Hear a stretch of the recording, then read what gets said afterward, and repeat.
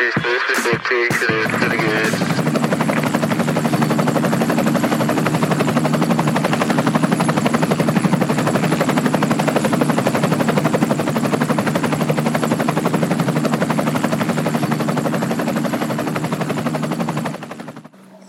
to the Red Med Podcast, Rescue, Expedition and Disaster Medicine, where we provide a platform for healthcare professionals working in or aspiring to join rescue, expedition and disaster response teams. A platform to share information, advice and opportunities and connect like-minded Red Med individuals in our community. Good afternoon and welcome to episode 26 of the Red Med Podcast, Rescue, Expedition and Disaster Medicine. As usual, this podcast is supported by SOS Coffee which we sell to fund medical missions for underserved communities across Guatemala. Today, I'm joined by my friend and climbing partner, Ben Woodard. How are you doing, Ben? Doing good, man. Be joining you. Nice to link up again after so long. Absolutely. So, Ben is a nurse practitioner, climber, fellow of the Academy of Wilderness Medicine, wilderness educator. He's got his master's degree and currently studying at Yale University. Is that right? Guilty as charged. Yeah, I'm working on a doctorate there. Superb. We'll dig deeper into that a little bit later. But Ben and I met while we were climbing and teaching mountain medicine in Mexico on Pico de Orizaba. Great pleasure to work with you, mate. I had a fantastic trip. It was such a great trip. It was wild and nutty. I'm looking at some photos of it right now, actually. It was some good times. Super. Never get tired of that mountain. It's absolutely fantastic. Great crew as well. Yeah, it was a really great group of participants this year. So just to add a little bit of context before we go down the rabbit hole, do you want to add a little bit of context about your background, who you are, where you come from, what your experience Sure. Particularly in wilderness medicine and wilderness education? Sure, I'd be happy to. Context is everything. I guess I started into all this as a climber. So I, went in Boulder, Colorado, which is a great town to be young and dumb and in college because you're surrounded by mountains. And so I was doing a lot of climbing and halfway through undergrad, I knew I wanted to be in the health professions. And so I volunteered here and there, but I went to nursing school. And after I became a nurse, I just realized that, on these climbing trips, people sort of assumed that I would know what to do if the proverbial shit hit the fan. And I hadn't the foggiest idea how to do it outside of a well-lit cardiac unit, So I took the AWLS course and I just fell in love with not only the course, but the instructors. They were dynamite. And I thought, man, I want to do that. So I started working on that. I went back to graduate school and got my master's. So I knew I wanted to be a nurse practitioner. And which for listeners who aren't familiar with NPs, it's typically an experienced nurse that goes back to graduate school so that we can have a scope that's roughly similar to that of a physician. We diagnose, treat, prescribe, and manage patients both independently and collaboratively. And so I was doing both kind of side by side. I found the Wilderness Medical Society, or the WMS, and I started working on my FOM, which is a ridiculous abbreviation for a fellow in the Academy of Wilderness Medicine, while I was doing my master's and my first year as an NP. And I started doing it mostly just for fun. And I found that so many of the skills that we were learning in the didactic and certainly in the conference kind of practical sessions became really, they were very applicable to rural practice where I was at the time. So yeah, fast forward, I met this goofy dude named Ben Mattingly through a mutual colleague and started teaching with Wild Med Adventures. Chris and I everybody's got a kind of a wacky story as to how they know Ben Mattingly. But I taught a bunch of AWLS courses with him and then started doing some of the courses abroad. And so, yeah. And then Yale, surprisingly, I was applying to graduate programs again, which I swore I would never do. I swore I would never do a doctorate or go back to school. And they were particularly interested in the wilderness medicine piece. At that point, I was done with my FOM. And so, yeah, that's more or less what I'm working on now, and trying to figure out a way to make teaching wilderness medicine and being a resource in that way a feasible career option, while working in the emergency room to pay the bills. Fantastic. Sounds absolutely incredible. And it's so true. The Wilderness Medical Society motto, trying to combine your passion with your profession. If you can find a way to do it, it's addictive. Oh man, every person who comes on these courses is just, they're fascinating humans who are leaning into this style of practice just because their career would be boring if they didn't. It's just sort of a continuation of their character. It's really neat. I mean, I know you and I have witnessed that on courses, and it's just so. It's the best part. They select for fascinating participants. We never get a dull student, right? Right. The last case was on the side of Orizaba. We're managing a patient at 15,000 feet. We've got a nephrologist, we've got an ophthalmologist, we've got a critical care flight paramedic, we've got a primary care doc. And the differential diagnoses and the different patient management plans were just incredible. The amount of experience that was put on that table or on the side of the hill was just incredible. Makes for amazing discussions. Oh yeah, man, those scenarios were phenomenal. And if I do recall, we only really had one real patient on that trip. Is that right, Chris? Yeah. That later, but you improvised well. You improvised well. Implemented. You taught. That's right. Yeah. So we met on the side of Orizaba on Wild Med's Mountain Medicine course, which is an FAWM certified program that Ben designed. Ben's a crazy guy. He's one of the nicest people I've ever met. Incredible physician as well. Yeah, now we're talking about Ben Mattingly here. I, on the other hand, I'm a total jerk, as it goes by most standards. At least that's what most of my performance reviews say. No, it's true. He's just like, if anybody has not met Ben Mattingly, he's becoming the stuff of legends.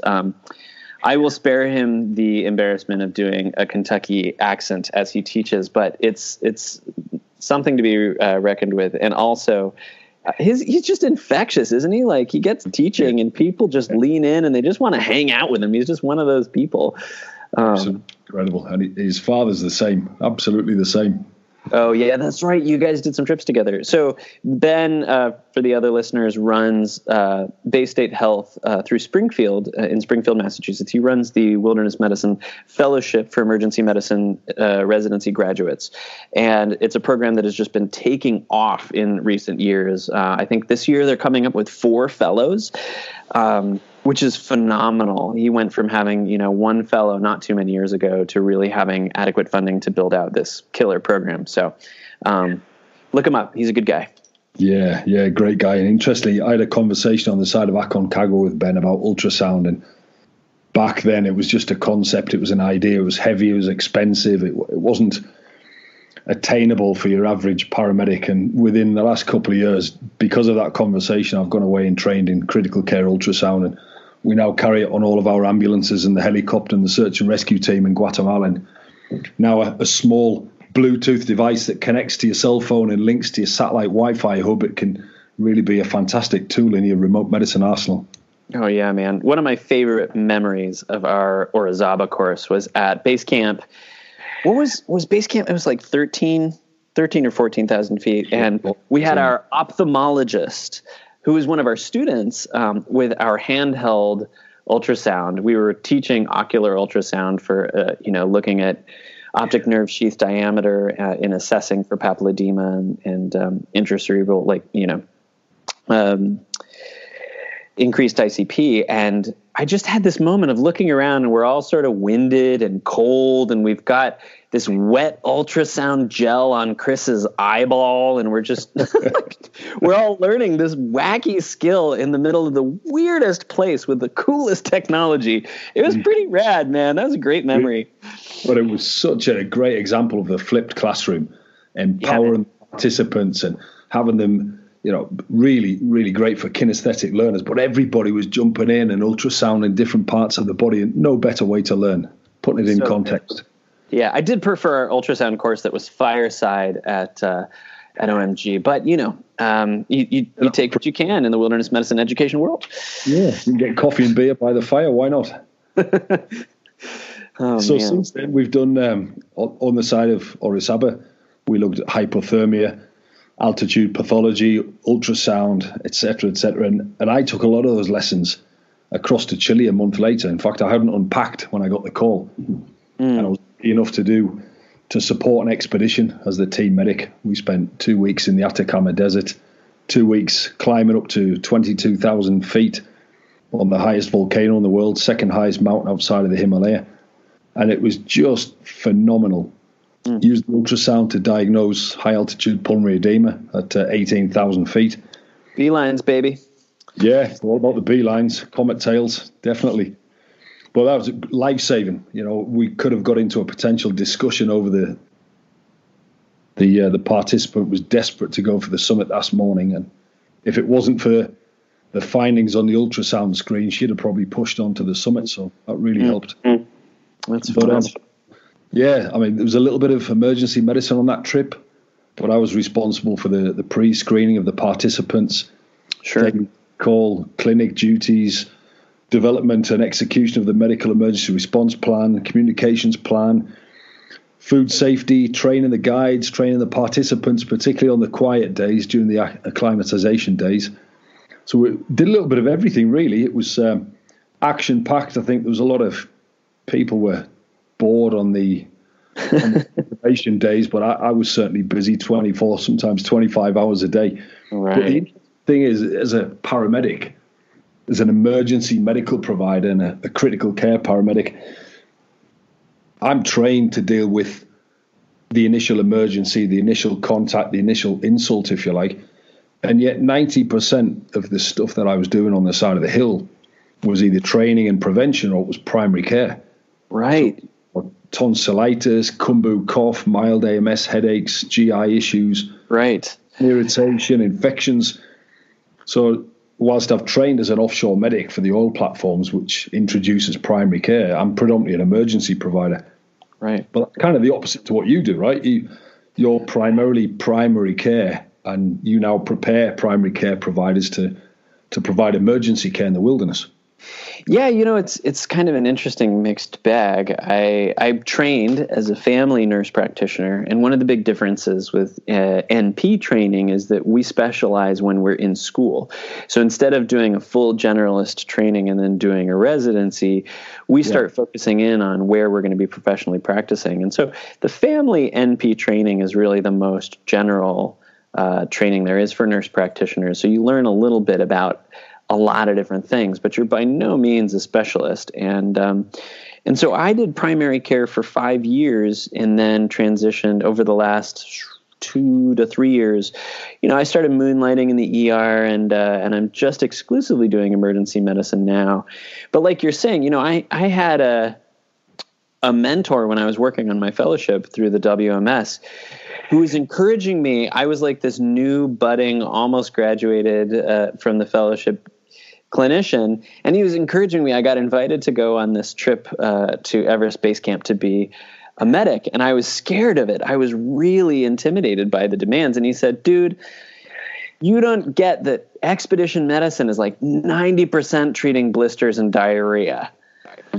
And the rest of every once in a while you're going to have a pucker, oh no, like, oh God kind of moment. But most of the time you're going to be busy with risk assessment and making sure people are pooping and not constipated and drinking enough water and, that sort of stuff. So yeah, I mean, it is an interesting kind of dovetail with what I'm doing now. My research or my project is really focusing on trying to address the training needs of remote nurse practitioners who are mostly primary care trained. So let's say you take your average family nurse practitioner. maybe he or she was put through school by their county, or, especially in the States, we have, there are a lot of outreach programs for sending students from indigenous groups back to school. Maybe they're coming back to South Dakota or rural New Mexico, to serve their community. And, where I first practiced, my first year of practice was out about 45 minutes from the nearest emergency room. And a lot of the time we were the first responders, right? The basic life support, the BLS, EMS providers would bring folks to the clinic, wanting us to take a look at them and see if they needed to go over the hill. And sometimes it was a hot mess. It was funny. So I was thinking, as you were talking about, dealing with the critical care and the initial insult, I was like, yeah, you're used to the hot mess. I'm used to everything from the tepid to the hot mess. Except warm mess sounds really gross. But when a potentially critically sick patient rolls into a primary care clinic that's remote, and that clinician doesn't have skills in airway management or initial sepsis or, shock stabilization, or even just basic fracture management, that's a problem. So, but NPs are so well poised to do this work. We look at the models that exist in Australia and New Zealand, and they do a phenomenal job of addressing these health disparities that, disproportionately affect people who are in rural or really remote places. So, not unlike most doctoral students, that is a very windy version of saying we're creating this postgraduate curriculum. It's a 2-day training program, not unlike the MIRA course for remote providers, to prepare new nurse practitioners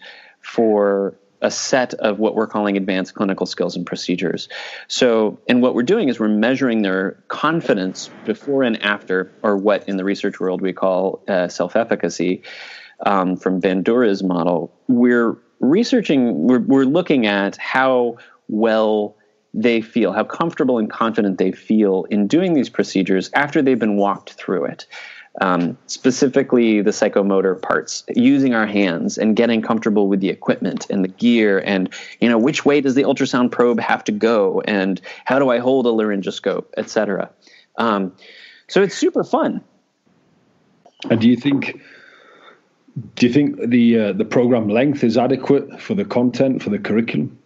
Well, the interesting thing I should say to your listeners is what I'm doing is what's called a DNP, a doctorate in nursing practice, which is a more clinically focused doctorate than a PhD.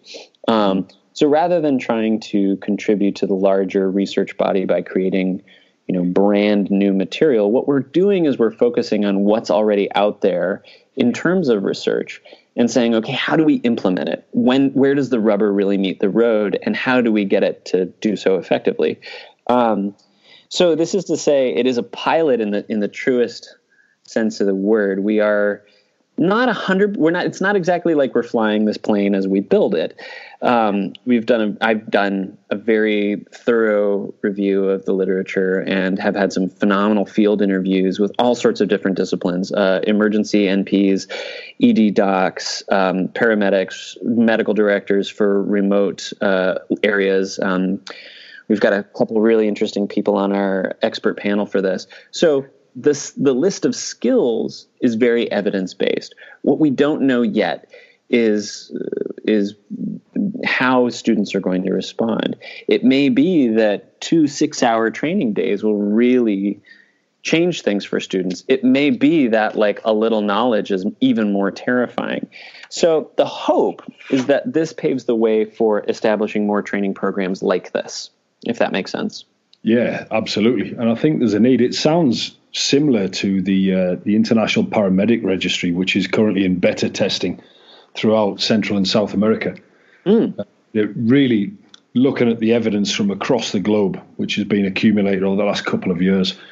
And now the panel, the round table are going through to determine the objectives and, what do we want this program to look like? What does it need to look like to be an international program? And is it at the right level, particularly as it needs to be geared not to US paramedics, but nor Australian paramedics, UK paramedics, but internationally? Is it at the approach or the things that we're seeing on a daily basis in a range of environments? So that's an interesting process. Sounds very similar, but I think almost a bigger scope, right? Like I can imagine that the training of paramedics, a much more internationally sort of ubiquitous presence, varies so much. That's a huge undertaking.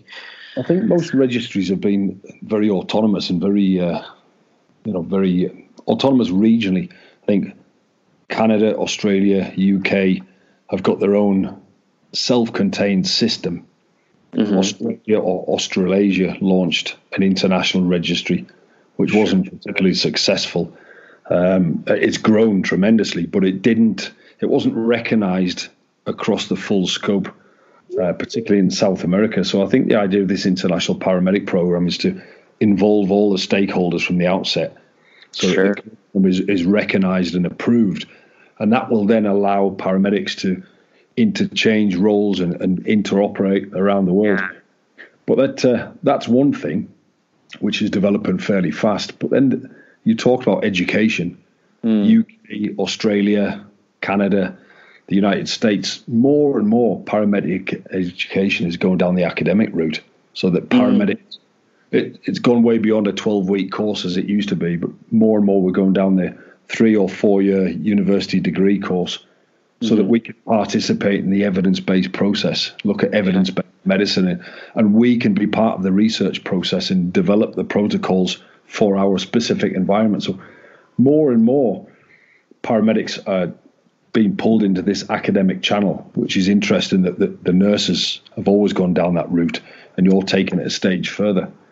Well, it's this movement from vocation to profession, right? We've talked about, at least in the nursing world, the academic nursing world, as messy as it can be, has talked a lot about moving from just that. The nursing profession as it was started as these diploma programs where you basically apprenticed in a hospital, and then when they thought you were ready, you were called a nurse. And even before then, it was a very, very frowned upon way to spend your time. It wasn't even a vocation yet. It was sort of for the lower class. And so we've seen nursing kind of come up from these diploma programs to academic programs. And now, they're Ivy League schools offering entry-level programs for nurse practitioners like Yale and Columbia, and it's not to undersell the phenomenal state schools that are preparing folks. My alma mater for my master's was California State University, Sonoma State. Mm-hmm. But it's such an interesting thing. It's that combination of street smarts and book smarts, and it needs to be a blend, doesn't it? You've got to have the thing. Got to apply. What I'm finding, I've worked with so many phenomenal clinicians who are really good at both. And the ones who I admire the most, right, are the ones who know how to integrate those book smarts into the streets and so to speak, right? Those phenomenal Ivy League or whoever, the top of their class people who still know what to do when it gets really challenging. And that's where I get excited about teaching clinically. I've been a preceptor for a number of schools in this area and a clinical instructor, but those moments when people realize what it looks or feels or sounds like, the sort of sensory integration of learning, is particularly exciting for me. And paramedics especially have that at the forefront, because most of what you do is a kinesthetic and psychomotor skill set that has to be, we always say with things like cricothyrotomies or in the emergency room, we often say that the most important thing to learn about a procedure is when to do it. If you're thinking about like rapid sequence intubation or things like that, and not being scared of it. And that's where I'm psyched about measuring confidence specifically, having people determine how they feel about jumping in and doing something that, catches them off guard, is in the middle of a clinic shift. You're seeing the person with chronic diarrhea and COPD, and every time they cough, you know what happened, and a clinic nurse runs in and says, "Hey dude, I got a chest pain over here, and this guy looks terrible, and he's breathing really fast." How are our providers prepared for that? And I mean, you must have seen this with, novice or junior paramedics in the UK, or certainly, geez, man, in the battlefield, like folks where you're like, yep, this is what it looks and feels like. Get in there and do it. What we try and develop, particularly through the wilderness programs, is ensure that participants go away with currency, confidence, and competence, so they know exactly what to do, how to do it, when to do it, whether it be in the street, the ER, on the side of the mountain, unsupervised. But we see a bit of a polarization. The old paramedic programs were very psychomotor heavy, very kinesthetic, whereas now there's a lot more emphasis on the academic. So we try and strike the balance. And I think these wilderness programs really help, whilst a lot of them are accelerated, they try and merge things in context. Yeah, absolutely. And, one of the things I love most about wilderness medicine as a whole, and what the WMS really continues to promote, there is the, merging profession with passion. But I think what I have observed in the courses that people, enroll in the States and outside of the States is people want to bring creativity back into what they do. Yeah. It's not enough for people who are called to this work to follow an algorithm. Anybody can do that. I think it's about being able to think on your feet and engage that curious part of your mind in a really in an unexpected way. And I used to say that, wilderness medicine courses only attract outdoorsy people. And I've been so tickled to see how many people are called to check it out, sort of because of this. I'm channeling Mattingly here, but this sort of onboard MacGyver instinct that we all have, right? It's in us to want to do what we can with the resources we have. So it's super fun to see anybody, whether they're like a primary care nurse or, a trauma surgeon, learn how to do these things we do with completely different resources. And that's the fun part. Like you're saying, I think there's much more of a place for primary care, especially as we explore the sort of research world of prolonged care, right? So, okay, you've got a patient with pulmonary edema and they're getting evac'd out, but it's going to take 3 days. What other things do we need to consider? How do we manage their blood pressure? Does that really matter? Now they've got signs of an infection. What else are we thinking about? So it's fun to teach creativity because it keeps creativity in my world, if that makes sense. Yeah, 100%. And we think so much alike. And algorithms are great if you're in the ER or in the back of the ambulance, but the minute things change, the dynamic changes, whether it be the temperature, the light, the number of participants, the number of healthcare providers, the power supply, the amount of spare hands you've got, the resources, the time and distance to definitive care, right. The algorithm almost goes out the window because you train in a drill format and you know what's coming next, you know what you need, and the minute that changes, unless you're training for it to be out of your comfort zone and be accustomed to improvising, whether it be on the side of a hill in a short-term emergency or rescue, or as you said, during a prolonged field care, things change. Where's the power? Let's call it. Man. Well, and I've told my clinical students, and I, for the record, for the listeners here, I am very much so still a constant learner, and I'm no expert. I would say I'm an advanced, moderately competent provider, but I don't know if that counts in a university professional review. But basically, we learn guidelines so that we know when to not use them, right? We know, so we learn them in and out. We learn ACLS and PALS and, these sort of things in and out. So we have a beginner level competency, a proficiency in a skill. And then we need to know when to throw that out the window. 'Cause you never know, man. Your patient could be your participants on a trip, Or it could be one of the fittest people on the trip. I'm still very much a beginning instructor and learning how to do it well. But, when I take clinical NP students, we go through these guidelines that they're grilled on in school, and I'll try to remind them, guidelines and algorithms exist to know when we shouldn't use them, right? Yeah.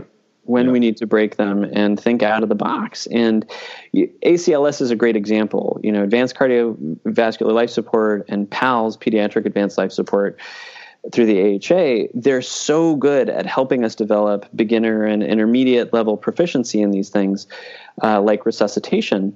But once we get into the nitty-gritty and the real-life applications, we know it's not the calm, cool, collected scenario we did in that conference room or that hotel room when we were doing our recertification, right? It's a mess. And sometimes thinking out of the box is better for the patient. And I mean, wilderness medicine does that, right? We're trained on these algorithms and, even risk management. I was remembering on our trip, Chris, how, we're focused on the health and the well-being of our participants and their fitness level and all these things, and never expected the instructors to get sick, did we? No, not at all. We also didn't expect the dexamethasone to be so damn cold at 16,000 feet, if I recall. Yeah, how did you warm that up? Let's just say I was very careful with the glass ampule in my cheek. That was a trip. So do what you got to do, right? Yeah, I guess so. We were getting up. Actually, I think it was like a 2 or 3 a.m. alpine start to do Orizaba, and everybody had trained really hard, and we were all pumped and ready to go. And we woke up, and Mr. Machine, Chris Givos here, was just not feeling it. So we had a fairly sensible, fairly gradual ascent profile, but we bagged a couple of peaks prior to getting to the base camp, prior to our summit day. But I had a couple of nights of not sleeping. Woke up feeling a little bit nauseous, a little bit heady, mild headache. Just really had no energy. I was like, I've climbed this hill a couple of times before. Do I just stay in bed and let everybody else go? And you had another plan. Well, it was a really good example of, thinking on your feet and trying to think about mission divergence, right? And I'm grateful to say that we had planned the trip well enough, and our guides were savvy enough to know that if you didn't go, it was no big deal for the other participants. Everybody else would have a hack at it. But you were just so pumped for this, and at any rate, you downplay it a little. You looked like garbage, dude. So I gave you some Zofran, and then I was like, "Oh, do you want a little dexamethasone?" And you acquiesced. But the only dex we had was in these like wacky old school glass ampules. It was so funny, and I think the only syringe we had was an insulin syringe. So we worked with that, and you got a dose of dex, and it was deep enough in the muscle. I hope you don't have a dimple in your adipose tissue, but you summited. You did great, and you pulled through. And now you'll take Diamox every time. Yeah, and I did 2 months later in Chile from the same altitude and felt a million times better. So yeah, I bet you did. Power of Diamox. Power of Diamox, baby. Yeah, thank you. Much appreciated. But where I was going with that was you've got emergency medicine in the ER, then you've got pre-hospital emergency medicine, and some describe wilderness medicine as almost extra hospital emergency medicine. Sure. And it's just a whole new sphere. It's an emerging discipline. It's almost you can make it a full-time profession, really. Aside from the advanced wilderness life support course, which is a real blend of didactic and practical skills, I think we've both done it. The fellow medicine. How did you feel that the postgraduate qualification, the form, prepared you for working in the wilderness environment? You think it's good preparation? I do. I think it was really great on the didactic front. I mean, if anybody is interested in in checking out the fellowship. It is well worth the time and energy, if not for professional, development, but just for personal development. You're going to learn a ton about yourself, and you're going to learn a lot of really cool stuff from really, really smart and creative people. And I mean, you have to go through all of these credits. I think it's like, is it 200 some CE? It's a very impressive tracking system they have at this point. But X amount of time studying altitude physiology and injuries at altitude, and HACE and HAPE, and creative splinting techniques and all the kind of basic stuff like what we cover in AWLS.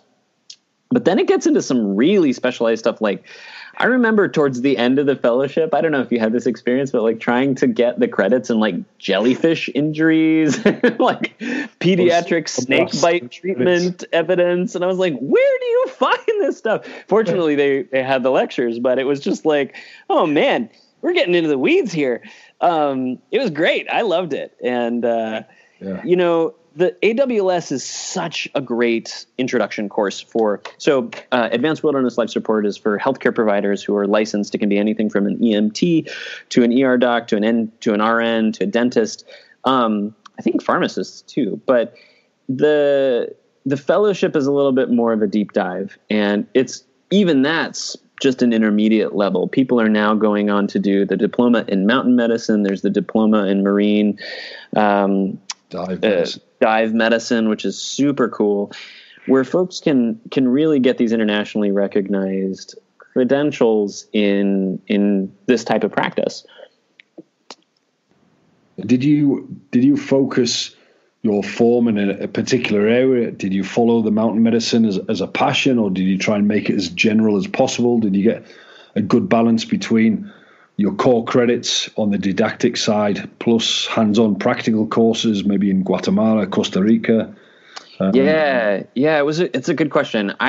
Because I'm a climber, I think I was drawn to the articles and the talks that were more about climbing injuries and kind of the whole new world of climbing epidemiology, which included a lot of mountain medicine and the sort of injury patterns there.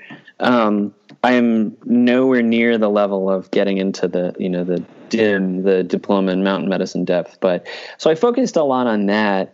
The funny thing was, a lot of my experience credits came from basically medical direction and volunteering for things like, we host this thing in New Hampshire called Epic Skill Swap, where participants come and can learn to do everything from, fly fishing casting to freshwater invertebrates to operating a backhoe. So needless to say, there's some funky injuries that happen there. But volunteering at triathlons, treating these like crazy elitely fit athletes at the end. So it was an interesting mixed bag. Yeah. It seems kind of out of context, doesn't it, when you're looking at event medical cover, but then you're looking at things like exercise-associated hyponatremia. Yeah, absolutely. I remember we had a bunch of cases, actually, of hyponatremia. And interestingly, we didn't have iStats, the finger stick labs to check sodium levels. And what we had to go on were pre-race weights. So everybody's, weight in kilograms before they started the race, the day before, and then afterwards. And if somebody was positive and not negative, they got nothing but salty fluids, and we monitor them very carefully. Or even thinking about things like rhabdo. How do you diagnose rhabdomyolysis when you can't check, CKMB, myoglobin and check troponins and LFTs and differentiate all that stuff? I'll give you a hint. You give them a lot of fluids and you watch the color of their pee and see what happens. And if it doesn't clear up, they're going in. That's just the crossover of tactical medicine, wilderness medicine, rescue medicine, critical care medicine, and it all lands in the middle with the MacGyver touch. Yeah, baby. It could be anybody. You could be an interventional cardiologist, or as we found on our trip, we had like nephrology, ophthalmology, spine surgery, ER providers, and ortho. Yeah, it was all just about MacGyvering with what skills you have, and there were some incredible skills amongst our participants. Incredible knowledge, and it just goes to show the value of being able to reach back to a specialist. Having them on the side of the hill with you is incredible. If you can reach back and use telemedicine and get not just generic but specialist advice, it really makes a difference. Yeah, man. And I think that really is, it's the future, not just of our care and our interventions, right? Our ability to pipe in experts, but I think it's also the future of our education.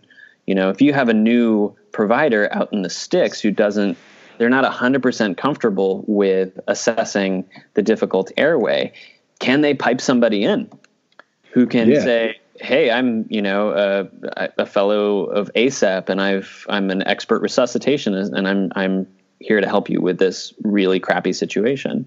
And we're starting to see more of that. It's really cool.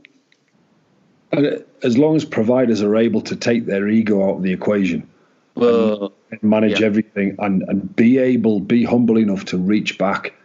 I mean, looking back 6 weeks, I was on the side of a mountain at 6,000 meters by myself, responsible for the food hygiene, food safety, food temperatures, everything from managing musculoskeletal injuries to earlier on in the trip, scorpion stings, GI insults, rashes. You can't be an expert in everything. You've got to have a large toolkit, and you've got to be able to take it with you and work through the problems. But you've got to know when to reach back to an expert. Yeah, I'm going to pause for 1 sec, Chris, because there's a quote I really want to bring in here that's so good, from a climber who was talking about that sort of ego thing. I'm looking it up right now. Yeah, man. I mean, I think egos are, unfortunately, when you think about MacGyver medicine, you also get people who are interested in cowboy medicine, which we've all worked with those people, and or been one ourselves before we had it handed to us. And I think of it a lot with medicine the same way I think about it with climbing, right? Ego has very limited function when you're in that sort of a situation. And there's a rock star badass climber named Hazel Findlay. She's an English climber. And she had this great quote that I've been thinking about a lot lately, which is, if climbing makes your ego bigger, not smaller, then you're doing it wrong. Doesn't matter what grade you climb, right? And I feel the same way, especially about wilderness medicine. If your ego is bolstered by this work, you're doing it wrong, or you're doing it for the wrong reasons, and you may end up hurting somebody. And, I think in everybody's career, we have these times or these things we look back on and say, oof, had I known better. Yeah. And I'm curious to know, I think we finally have a good history of wilderness medicine, dating back to the Peter Hackett's and the Auerbachs when they were doing this, just by the seat of their pants, to know why we do it the way we do it now. I mean, I had an instructor once say, well, every single guideline is based on something going wrong. And I think about it, thinking back to those guidelines, they're also there to keep our egos in check. So it's a tough balance, right? Thinking creatively, I would like to think thinking creatively is not copacetic with bolstering one's ego. But, if I may speak brashly, there are assholes everywhere. We'll find them whether you're working with cool people in the Khumbu or in an inner city ER. So, yeah. But I think that the concept ties in well with reflective practice, which can be seen to be a bit of an embuggerance and a time waster or a gap filler during an academic course. But when you come back off an expedition, you've been in a jungle for the first time, and a patient presented with fever, general malaise, myalgia, and you think, well, is it dengue? Is it chikungunya? Is it Zika? Is it COVID-19? You come back and you look at the differentials. You look at where you are, you look at the geographic range, look at the regional epidemiology, and there's so much value in doing a reflective practice exercising and doing the research when you come back and consolidating that knowledge. But to be able to treat the patient at the time when you hit that limit in your knowledge, I think telemedicine is essential. Telemedicine is essential, and it's also, I love that you're bringing up the reflective piece, because I think one of the things I've liked most about taking students is working on the tough cases or the things that come up where we felt really uncomfortable, and being able to unpack those, not just reflecting back like a case review, but really saying like, hey, what did that bring up for you? Because you seemed really worked up afterwards, or this thing I noticed seemed to trigger you. Would it be helpful to unpack that a little bit? The way we can be there for each other in those ways is just as important as learning the algorithms and the creative care. I mean, we're seeing this a lot especially with COVID right now. I'm working in a community ER, and we're front lines for this. Our county has it now, and we've had a few positives in the community. And the hum of the ER as we're, dealing with this and we're all a little edgy, of course, and trying to stay courageous and still go into those rooms and treat the folks. And it's not to be martyry, but to be able to have the time and frankly, the culture to step aside and say, hey man, you look a little worked up. What's going on? That's, for example, there's a kid who is pretty sick, and, I work with a bunch of nurses who are parents, and they're worried about taking it home to their kids and what their kid would look like in respiratory distress. And so I feel particularly grateful for, that skill of reflective practice when it comes to the impact it has on us. Right. And it is an exciting kind of, as I have a skill for tangents, but it is an exciting branch of wilderness medicine that I'm looking forward to seeing built out more, dealing with these prolonged and somewhat sort of FUBAR situations. Yeah. How do we debrief after those things and care for our own? We've talked about the currency, confidence, and competence aspect, and I think the reflective practice process helps develop that and consolidate that. And it really distinguishes, or helps you distinguish, between knowing and understanding. Mm-hmm. I think there's a big difference between knowing and understanding. Algorithmically, I know we inject amiodarone 300 milligrams, but at a cellular level, do we know what's happening? Do we know why we're doing it and what the outcomes we might expect or what the side effects might be? And I think, circling back to the whole COVID thing, that's why a lot of people are getting burnt out, aside from the patient volumes. It's the not knowing. It's the uncertainty.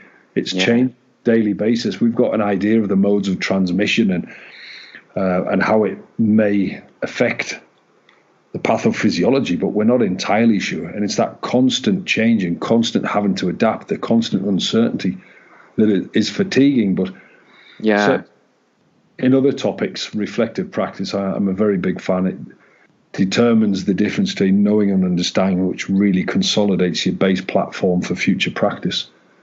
Yeah, you hit the nail on the head, man. I think the thing that is most exhausting about this is not putting N95 masks on. It's not knowing if by the time you got home, like the other day I got home and I was just totally exhausted, and I was achy because I'd been on my feet all day for 12 hours, and I was like, oh crap, am I getting sick? And I was like, well, no, you're just pooped. We're all dealing with these uncertainties, and people aren't great at uncertainty, for the record. Like, I think the Buddhists have got it down pretty good, but a lot of other people are really, and we inject into the place of uncertainty a lot of presumptions about fear. And I think being able to teach being comfortable with uncertainty when it lies outside of our algorithms is particularly challenging. I'm no expert on it. I'm curious to know from the RedMed world if there are experts in teaching uncertainty. But yeah, man. I don't think you can prepare for every situation, but I think the wilderness medicine, the RedMed circuit, I think it's a concept, it's an ethos, and it prepares you generally to face a different set of circumstances using the tools that you already have in your tool bag to the best of your ability. So it is MacGyvering to a certain extent.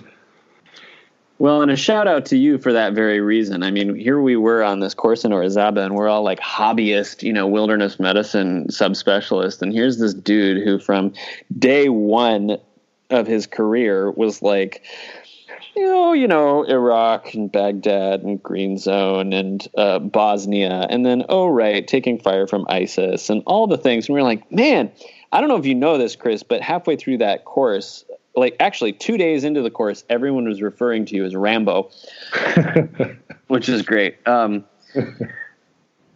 I mean, you have just a world of knowledge and experience on that front of dealing with that uncertainty. So it's on you, man. You got to open up Uncertainty University, a doctorate in not knowing what the fuck to do. Well, that's going to take a large rucksack with a nurse practitioner, a gastroenterologist, a cardiologist, and take you all with me. That's it, man. Don't forget the electrophysiologist. Oh, we need a dermatologist, too. You got to have a dermatologist. That's So I'm going to narrow it down even further. Sure. Some quick fire questions for you. Aside from the dermatologist, what is your go-to, never leave home piece of personal wilderness equipment? Well, that's a good question. I mean, I think about what's in my pockets, right? Like in this moment, what's in my pockets? I've got a small blade, an everyday carry, just a pocket knife that goes everywhere with me. And a couple of safety pins. They come in handy, and some duct tape. Those are in about every one of my packs, as well as a little piece of Firo, like magnesium fire starter rod is in most of my like quick grabs, even just for daily outings. But mostly it's just what's in the wallet and the knife. So if you had to whittle it down to one between the blade and the duct tape, what would you go for? The blade. Yeah. Yeah. I mean, I know this is probably pushing on the nerves of the true MacGyvers out there, but, I haven't yet tried to fabricate duct tape out of, natural fibers, but I know nothing compares. Nothing compares to the tried and true. Well, that leads nicely on to the next question. One of the few things that you can't fabricate in the wilderness with duct tape and a knife are medicines. So what would be never leave home without a piece of medical equipment? Medical equipment or medicines? Those are interesting. Oh, brother. All right. I'm going to answer both. I think I've got this great little pen light that's maybe 2 or 3 inches. It fits one AAA battery, and it is as bright as it gets, and that battery lasts forever. And I've been in so many crappy situations. It fits under, the bill of my hat. It fits over my ear. I can hold it in my mouth while I'm working on something. I take it to work with me. I should say, if it fits in my mouth, I sterilize it between every use. But like a really good high power but very small light is just indispensable. Cool. Medicines are a whole nother thing. That could be a long list, but I often tell people my top 3, I call them the desert island drugs, are prednisone, Zofran, and probably either Doxy or Levaquin. Because you can just about anything with those 3. Yeah, I'd be tempted to go for epinephrine, adrenaline, and maybe aspirin. Fine. You got to split hairs on me. True. Absolutely. Prednisone's not very high utility when someone's having an MI or a stroke. I give you that.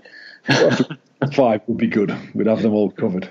All right, fine. It is funny. Every time we do this talk, like people keep adding in drugs. They're like, "Oh, and we should also have this." And I'm like, "Hey, we said top 2. You can have one. You can have one." It's hard. It's a hard question to answer.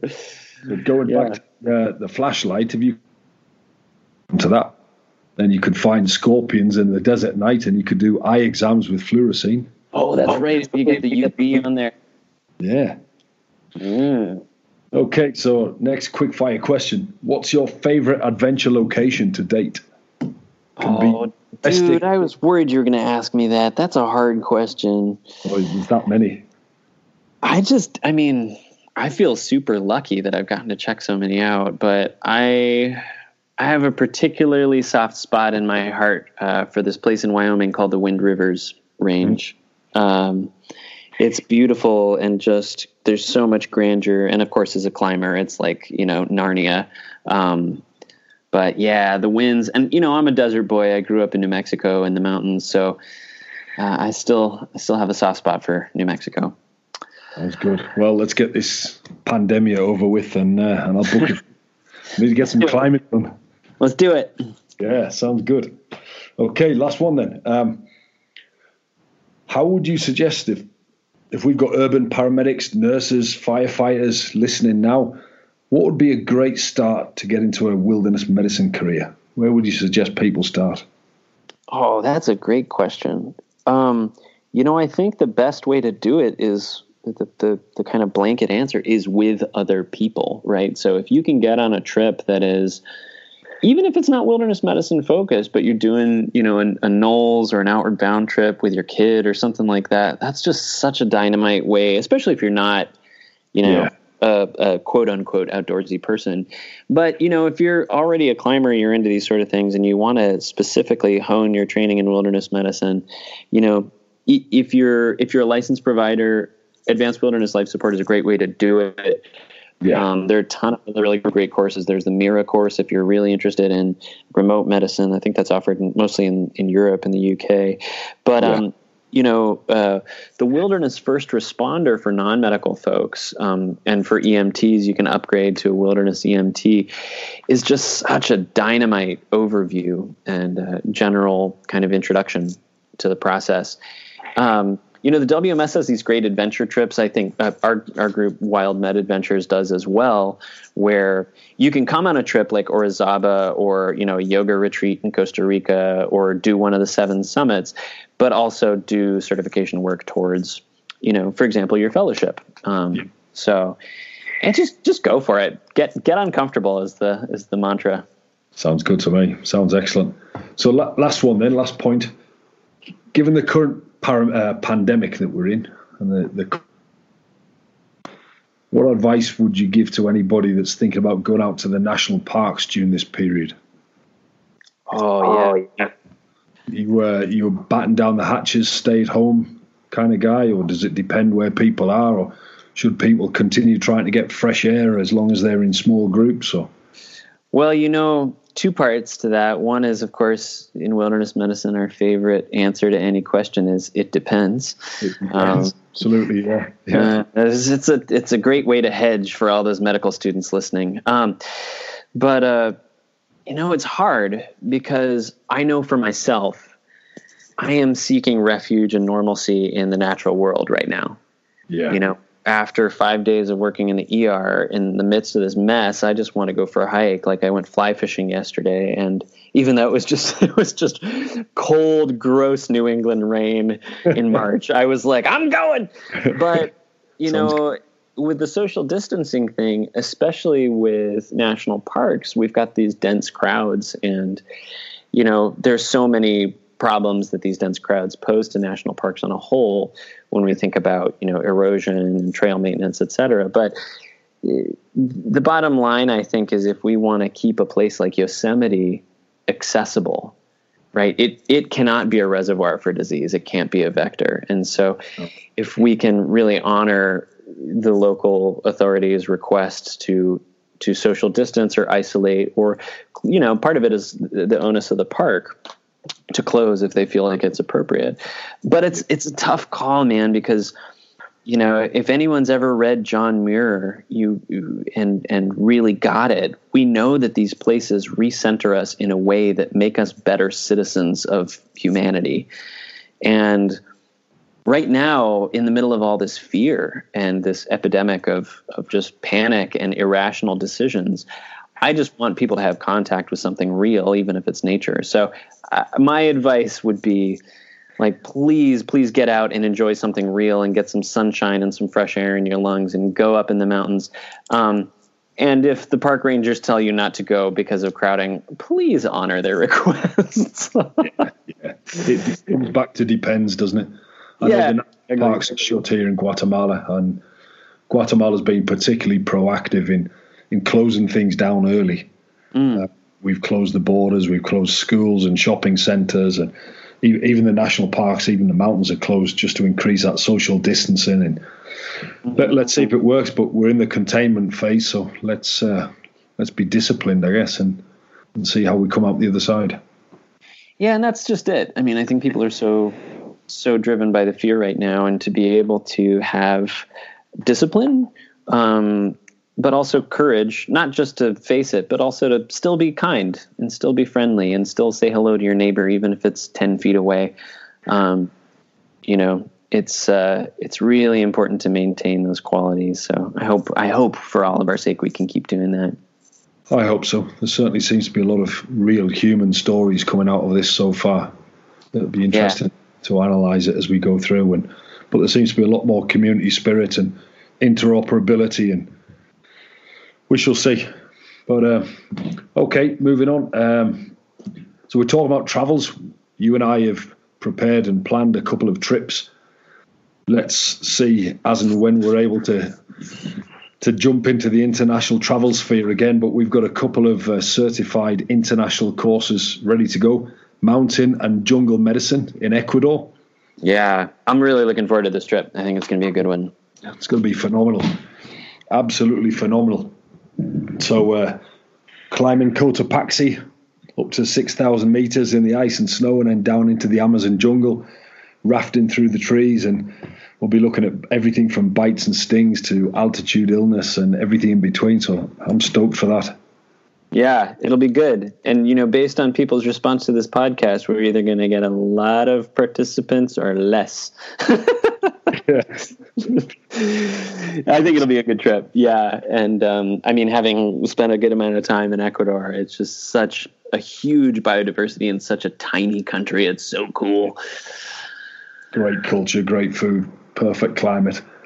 And then hopefully we'll head across the pond, get to Morocco, where we'll do the desert and the mountain medicine course and spend a few days overlanding in the Sahara Desert, and then climb the highest mountain in North Africa, Tukbal.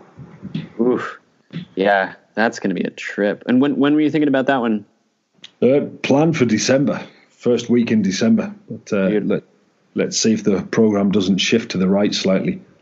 Yeah, we'll see how this all shakes out. But fingers crossed, always excited to do more trips with you, Chris. It's so fun working with you, man. Likewise, I really enjoy it. Learn a lot every time. Ditto. And then the Red Med course planned, Rescue Expedition Disaster Medicine, was due to be in the next couple of months, so we've put a hold on that. But we are about to launch the online Red Med course, and the Red Med book is going to publication in the next 6 weeks. So that'll be action-packed. The online course is going to be certified for form credits, as is the on-site course. Marvelous, man. And huge congrats on the book to you as well. Thank you very much. It's a labour of love. It's gone on for 2 years, but not just anecdotes. There are some anecdotes in there, but it's literature-based, evidence-based. It includes everything from survival, telemedicine, ultrasound, polar expeditions, bites and stings, crush injury, water treatment, active shooter, personal security, landmines, altitude illness, public health in disasters, and everything in between. So, yeah, fingers crossed. Yeah, and don't forget how to effectively warm up dexamethasone at 16,000 feet. You need to write that chapter. I think it'll be a quick chapter, friend. Great, man. Well, so fun talking to you. Great. Thank you so much for the value. Yeah, it's so psyched to hear more about the book and certainly the courses, and hope to see you soon, brother. Yeah, fantastic. So before we shoot, is there anything you want to plug, anything you want to mention, anything from school, courses? Gosh, no, I think you said it pretty well, and just sending out a especially hearty message to all the healthcare providers on the front line of the COVID-19 situation, but also all the other things that humans come into your care facility with that have nothing to do with COVID, that make our jobs hard. I'm just so proud to count you all as brothers and sisters in this, and hoping everybody's doing well at taking care of themselves, getting enough rest, and building up their courage. So fantastic. Thank you so much, Ben. Really appreciate it, mate. Stay safe, and I'll speak to you soon. My pleasure. Talk soon. All the best, mate. Bye-bye.